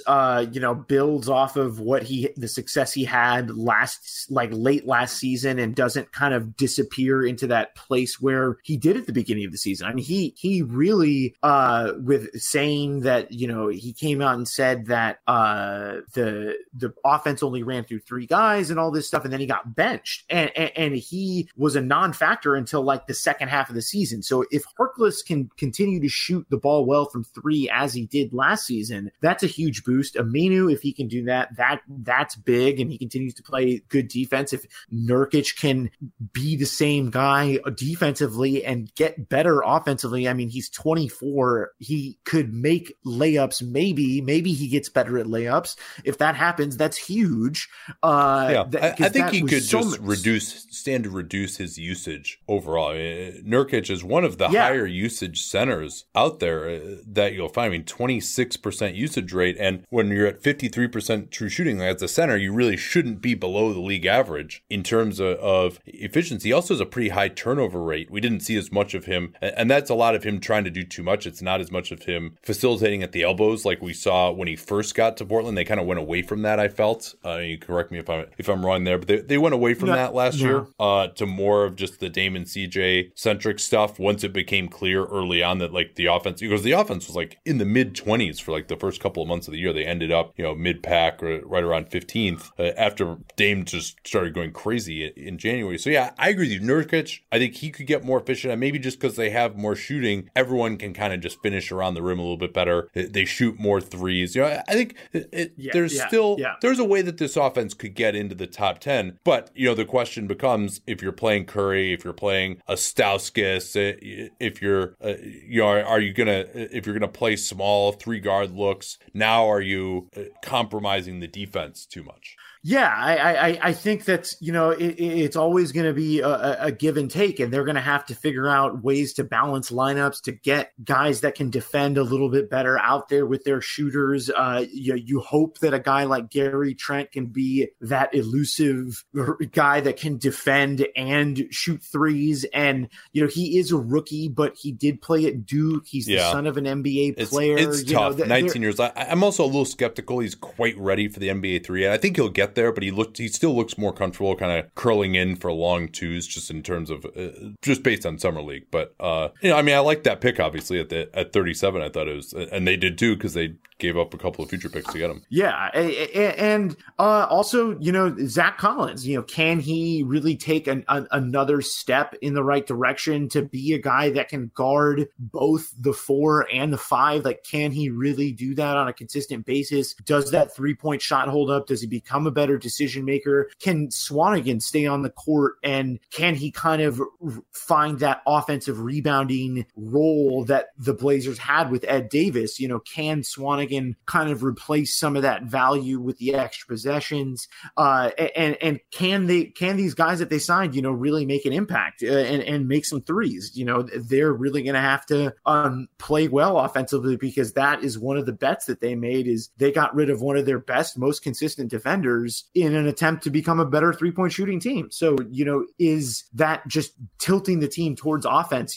Is that enough? And so I think there's a way, though, where everything goes right and they make their threes and they can rebound and they don't get hurt too much defensively, where it works, and they make the playoffs and they, and they give themselves a chance. But, I think that is kind of the best case scenario, is they, shoot the lights out and become a team that they were not, that become the more like a Terry Stotts offense. They were not that last year. They were a slow, methodical, the ball didn't really move as much as it normally does. Those flare screens don't work when you either, number one, the guy coming off the flare screen into the corner can't actually shoot, or B, if he is going out of the corner, you can just chase him around him, and then you have to worry about him curling to go back door on that play because you've just got plenty of help available in the lane off of their other non-shooters. So I think the lack of shooting really killed some of that motion that he, looked so beautiful at times earlier in his stint. Yeah, I mean, they didn't have any flow. There was no flow at all to their offense. And if they can rediscover that and still keep some of that defensive identity, which, these guys, Olshey talks about how young they are, and they are they were the youngest roster in the playoffs, and they got younger by getting Simons and Trent. But, they have a lot of experienced guys at this point, guys that have been in the NBA 6-5 years. This is not, and their two best guys are basically the most experienced on this team now at this point. That is interesting. Yeah. I guess maybe Farouk would be the other one, but that's interesting. They don't really have like the old head veteran leader anywhere on this roster, not even as like a bench guy. But I think Dame sets the culture so well that's not really a concern. Yeah, no, I think they're banking on Dame and maybe maybe putting a little too much on him. I know that he can handle it, but it seems like they are just like putting even more on him to make this happen. And he's the culture setter. He's that guy, and maybe by bringing a guy like Seth Curry, another guy to come in and who's bounced around the league and has kind of been around. He's only been in the league 4 years, but he's had lots of ups and downs from the D League and getting back into the league. So you do have some experience there. But yeah, it's really a young team. It's a team built on younger experience than they have been in the past. You know who I actually think is a kind of a key to this season, which, I mean, I'm not saying like, oh man, if this guy doesn't come through, like they're going to suck or something, but I think he is someone, just the nature of his game, if he actually can play the way he looked in Summer League, I actually think that Layman, and I think it's, I'm not saying there's a high probability of this because, the guy's a 29% career shooter from the field. But if he can play like the way he played in Summer League and hit shots the way he did in Summer League and defend, he really changes this team a lot, either at the 3 or the 4, to give them a shooting option. And I heard your sharp intake of breath. I believe I agree. I think this is a low probability. But he at least showed he could do it for a 7-8 game run in the Summer League. And so like he just gives them a dimension that I don't think anyone else on this roster can give them. And if he's out there and can bang some threes and defend his position, then all of a sudden, like, there's so much more space for everyone else to operate. And you don't have to give up as much size defensively. Is that going to happen? Probably not. But that would unlock a completely different element than they've had. Yeah, and the thing with Layman is that you talk about great athlete. He's an exceptional athlete. He has a lot of bounce. Like, he can jump. He's a very fluid athlete. Good transition guy. So like he'd be a guy if he can shoot the 3. He would be a guy that could change things. And I was down down on him going into summer league. I'll be honest. Oh, me too. Like, I thought it was completely ridiculous that they guaranteed his contract on June 30th. Yeah. No, yeah. I even said that. I remember sitting next to Danny and Kevin Pelton at the first summer league game and saying, why the hell did they guarantee this guy? Like I said that at summer league, and he really did perform. And so if he can, that's big, because then you could theoretically say, okay, let's throw Dame, CJ, then you say Aminu, Harkless, and Layman. You got 3-6-9 guys out there instead of 3-6-2 guys. That is a big step. And so if he can do that, if he can really deliver and be another one of these, second rounders that becomes a rotation guy that Neil Olshey has had a track record of, then that changes things. And then that gets Portland into the conversation of, staying with Oklahoma City, perhaps, and Utah in the division. Yeah. And Collins might be in that category too, of if he can really become, as much of a stretch threat. I mean, I'm not quite as high in his jump shot as you are. I mean, 32% last year, but if he can give him a stretch 5 look and defend as well as Nurkic, again, maybe that really opens things up. Maybe that gives Dame and CJ, if they get trapped, the ability to just hit a guy for a pick and pop 3. That'll end that real quickly. That tactic. So all right, let's say they fall out of the playoffs and they win 40 games, so they win 41. Other than just injury to Dame or CJ or something like that, where do some realistic regressions come from that push them down into that range? I think if Dame kind of takes a step back on defense, if it's kind of like, I think a guy that we can think of that has had like kind of some spurts and stops, like John Wall, if he has what, I don't think he's going to have that, but like if he were to have like one of those seasons where he's like jacking up bad shots and stuff like that, like I don't think that's going to happen, but like I'm just saying that's a scenario. If he gets frustrated or something with everything that it becomes too much. And, that's, people are human. And so even Dame. And so that is one concern. CJ, if the regression that he had last year with his mid-range shot and all that stuff, if that sticks around, if he doesn't improve, if his mid-range shot is just, not the exceptional mid-range jump shot that it was, that will hurt. Yeah. Cause he was shooting, high 40s before. And then, last year he fell back to from twos outside of 16 feet, 43%. So, but that's still, 4 or 5% lower than where he was in previous years, to my recollection. Let me double check that. Yeah. Yeah. I mean, he basically every mid-range area, he took a step back last year. Yeah. And so it wasn't too bad. I mean, he was 45% and 44 the year before, but then those short rangers, he was at 51% inside of 16 feet on jumpers. But, and the 3-ball, he was down 2%. So yeah, it was just a little bit of step back. His usage was lower too. I think that was actually the biggest thing that was a surprise to me, was that he didn't shoot it as much, and his limited playmaking decreased as well. He really just does not get any assists for given what his role is. Yeah, and I think the situation is with him and Turner is really hard, because I think that's really that's one of the tougher fits. It's like when they play on that second unit together and it's CJ and Turner, and it's like who's making the plays, who's doing the shooting, and they've never really found a way to make that work. And if they still can't find a way to make it work, if Turner can't be effective at all, that's going to continue to hurt. And if Harkless, just craters back to his kind of career norm shooting the 3. Yeah, he was 42% last year, Harkless, on 118 attempts. And I thought just in terms of the way it looked, he seemed more aggressive in terms of just shooting on the move a little bit more, getting a few more shots off, but it's still only 3.4 per 36 minutes. That's not a crazy number. It'd be nice if that could get higher for sure. Yeah, I mean but if he falls back to that, if say Swanigan continues to be kind of a tough guy to play because of his foot speed, things like that, those are a lot of ways where it can kind of just come up short. And if Turner continues, like I said, if he continues to really not find a real role during the season, because that's been one of the harder things. And he's had good stretches, but it's never been consistent. And I think, if that inconsistency kind of continues, if Nurkic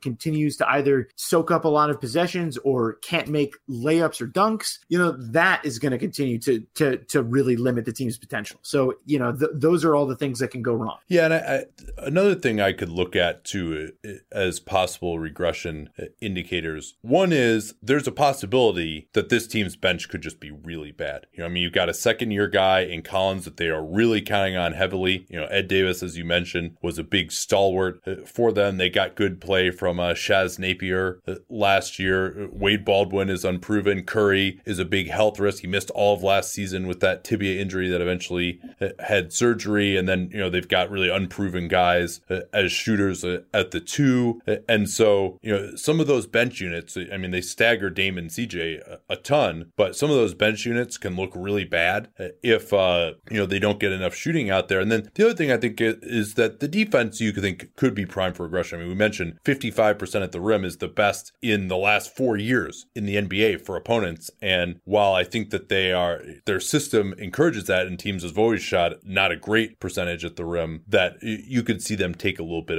of a step back there. And so if this team's defense isn't top 10, and you could very easily see this team being more of an average defense. That's kind of what their personnel would dictate, frankly, that they kind of do it with smoke and mirrors and with the math. So if that no longer is the case and they just stay right where they are offensively, then this is a 500 team. Yeah, no, they're in a very tough spot right now. I think they tried to make some calculated bets on shooters and guard play and their draft picks, but there's a lot of unproven guys on this team, and they've kind of gotten away with that. But we'll see if they can get away with it again. That's the question: is can they do it again with a lot of guys that are second draft guys like Baldwin or second round picks like Layman. The good news is at least they have a lot of those guys, so you only really need like one of them in each category to come through. Right. Yeah. They took a lot of they made a lot of small wagers, and if one of them hits,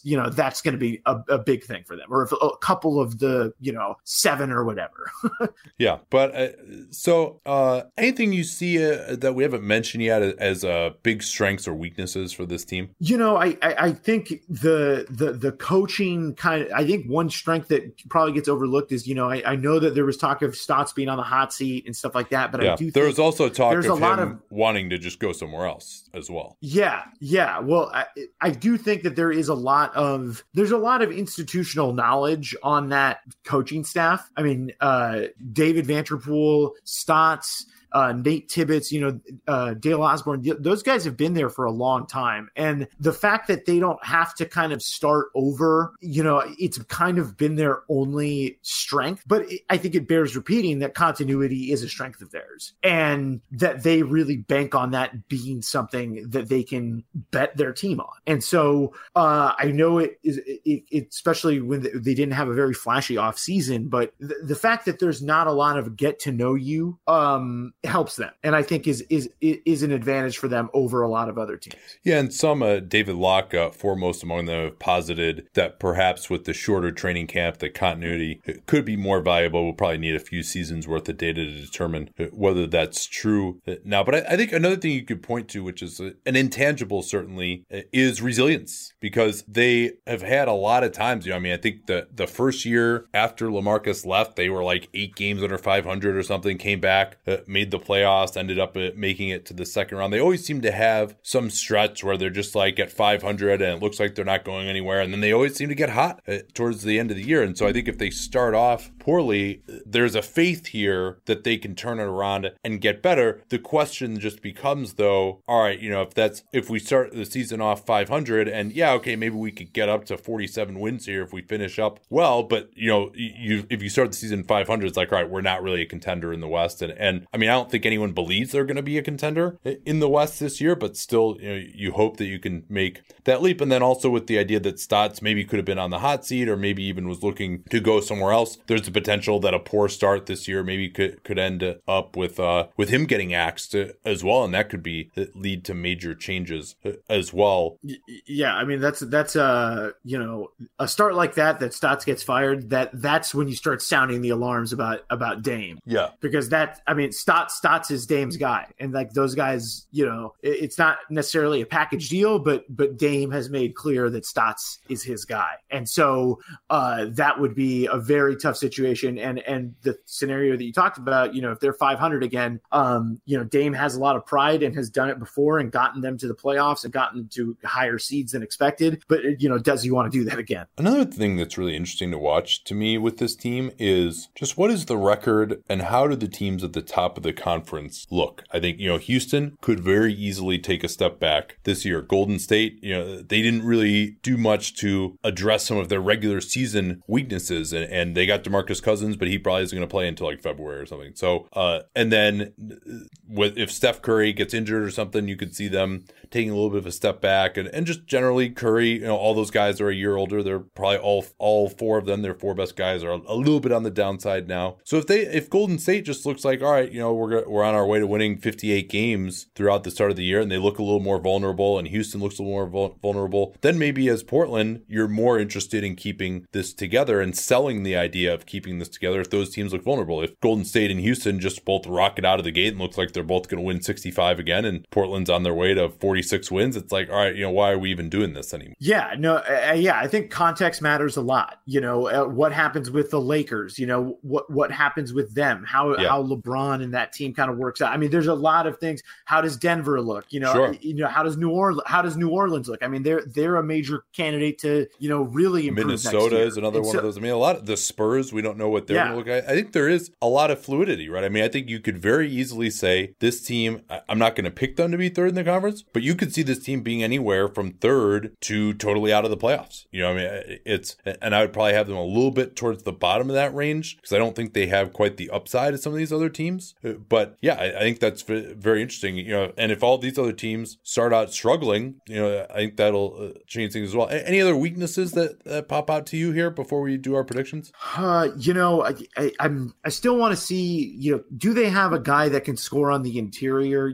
Can a guy, not necessarily as like a post-up guy, but can they have a guy that sets a screen and can finish on the pick and roll? Yeah. Do they have a guy that can do that? Because right now I can't say that they do. So does Nurkic a guy emerge can as shoot on the pick and roll? Can he finish? Is maybe a little bit of a different question. Yeah, exactly. And so that's the question is, can they find a guy that scores when the ball is out of Dame or CJ's hands and it's in a pick and roll, a 4-on-3 situation? Yeah. Like, is there someone on this team that can do that? And if someone can emerge, that's a big plus for them. But right now, it's a huge weakness is just guys outside of Dame and CJ Collins that can make kind of plays. A crappy finisher inside too. Yeah, I mean, he's just not very strong right now. I mean, I think he's a better. He only shot 32%, but I think he's better off shooting that three than trying to finish at the rim right now. And if he can improve there, that would be great too, or at least maybe become a better decision maker, better passer, what have you. But if there's something that they like really desperately lack, I think it's just having a role guy that they can create with and kind of or not just create, score and create. They got to have a guy that can do both, and I don't know.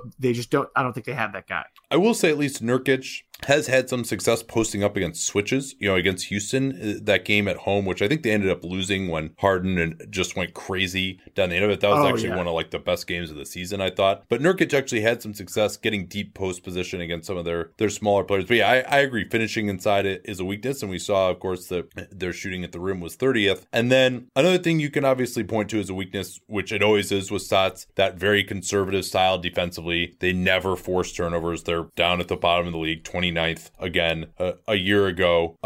They are probably going to foul a lot. I'm guessing Zach Collins is a walking foul. Swanigan is a young big. Nurkic always seems to get in foul trouble as well. They're only 18th a year ago, and with more young bigs playing, I think they're going to foul more. We're going to see some of that. Myers Leonard too. If Myers Leonard plays, this fulfills our responsibility to mention him in a non-contractual setting, but we can move on.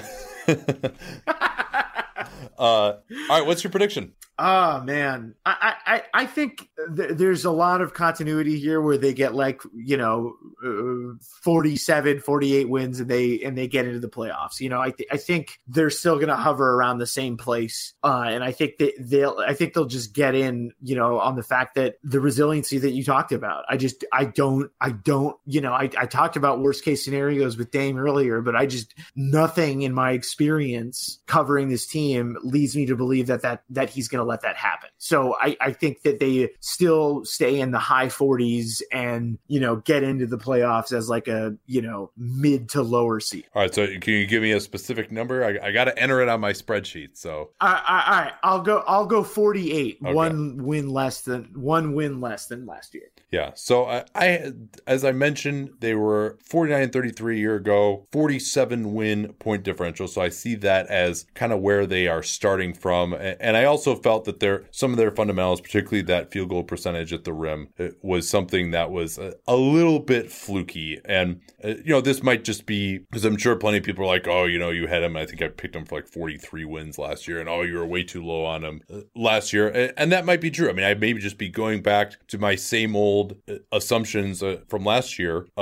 which are outdated. But I think, this is a pretty similar team to last year. When we talked about, okay, what are the best, how do they get to their best case? How do they get to their worst case? I did feel like there are a few more variables that might lead them to regress. And so, especially with the young guys that they're relying on, they do have a history of that, but, they also are playing a lot of young guys. This also isn't a team with a lot of flexibility. You don't see them making a big upgrade at the deadline or something like that. So, I don't think that's a major component here either way. I'm going to go with 44 wins for this group. And just with they also, Dame and CJ are always really healthy. I mean, those guys could get hurt, maybe not massively. I don't like to include that in the predictions, but, it could go a little bit worse for them. So that's why I'm going with 44 wins. But I acknowledge, I could see them getting as high as 53, or I could see them kind of out of the playoffs. It just, there's just a little bit too much here that's unproven to me, and just not quite enough dynamism on the wing. And then also the fact that the league continues to trend away from, the non-switching, the dropping the big and pick and roll coverage. There are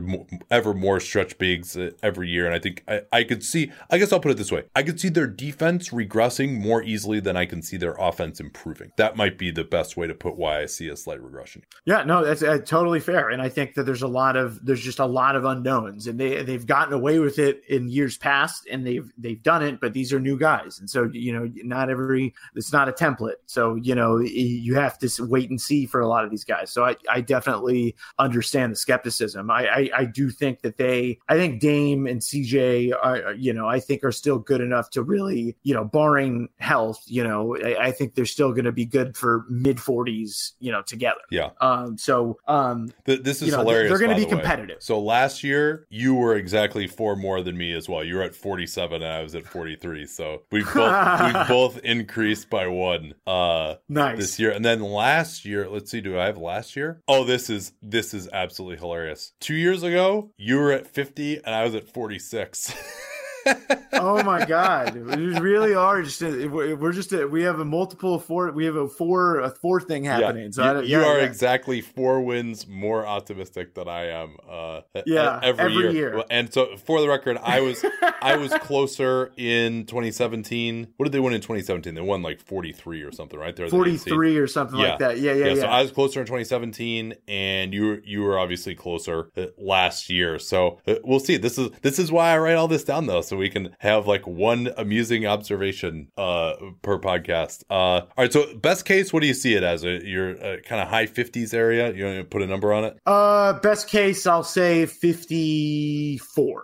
54. All right. And I actually would go there too. I think it's possible these young guys could just develop. And what about as a worst case scenario? Worst case, 38. Yep, I'm right there with you too. So I think we're just kind of, I'm lower in the band than you are, but I think we're conceptualizing this team largely the same way, even if we're 4 wins apart, as we have been since time immemorial. All right, man. So thanks a lot for coming on. What are you up to these days? Where can people follow you and keep up with your work, both Blazers and otherwise? Yeah. Well, I'm editing the LeBron Wire for USA Today. You can follow me at Erik, ERIK _Gunderson. That's Gunderson with an EN, not an ON. And you can also follow LeBron Wire. It's at LeBron _Wire. Pretty simple. I just had a Q&A with Channing Frye a couple days ago. So I thought that was pretty cool. He said some cool stuff about the Lakers. And Locked On Blazers podcast. Follow that on iTunes and wherever you get podcasts for Blazers stuff. So that's where I'm doing a lot of my Blazers stuff. Yeah, absolutely. We'll have to do a show there or two after a Blazers game sometime. So thanks so much to Erik. And I have no idea, since we're recording these early, since I'm going to be on my honeymoon, whether this is going to begin or end an episode. So I'm just going to say goodbye right now with the caveat that maybe there will be another segment after this. I really don't know. All right. Talk to y'all later. At Bet365, we don't do ordinary. We believe that every sport should be epic. Every goal, every game, every point, every play. From the moments that are legendary to the ones that fly under the radar. Whether it's a game-winning goal in the final seconds of overtime or a shot on the goal in the first period. Whatever the sport, whatever the moment. It's never ordinary at Bet365. 21 plus only. Must be present in Virginia. If you or someone you know has a gambling problem and wants help, call 1-800-GAMBLER. Terms and conditions apply.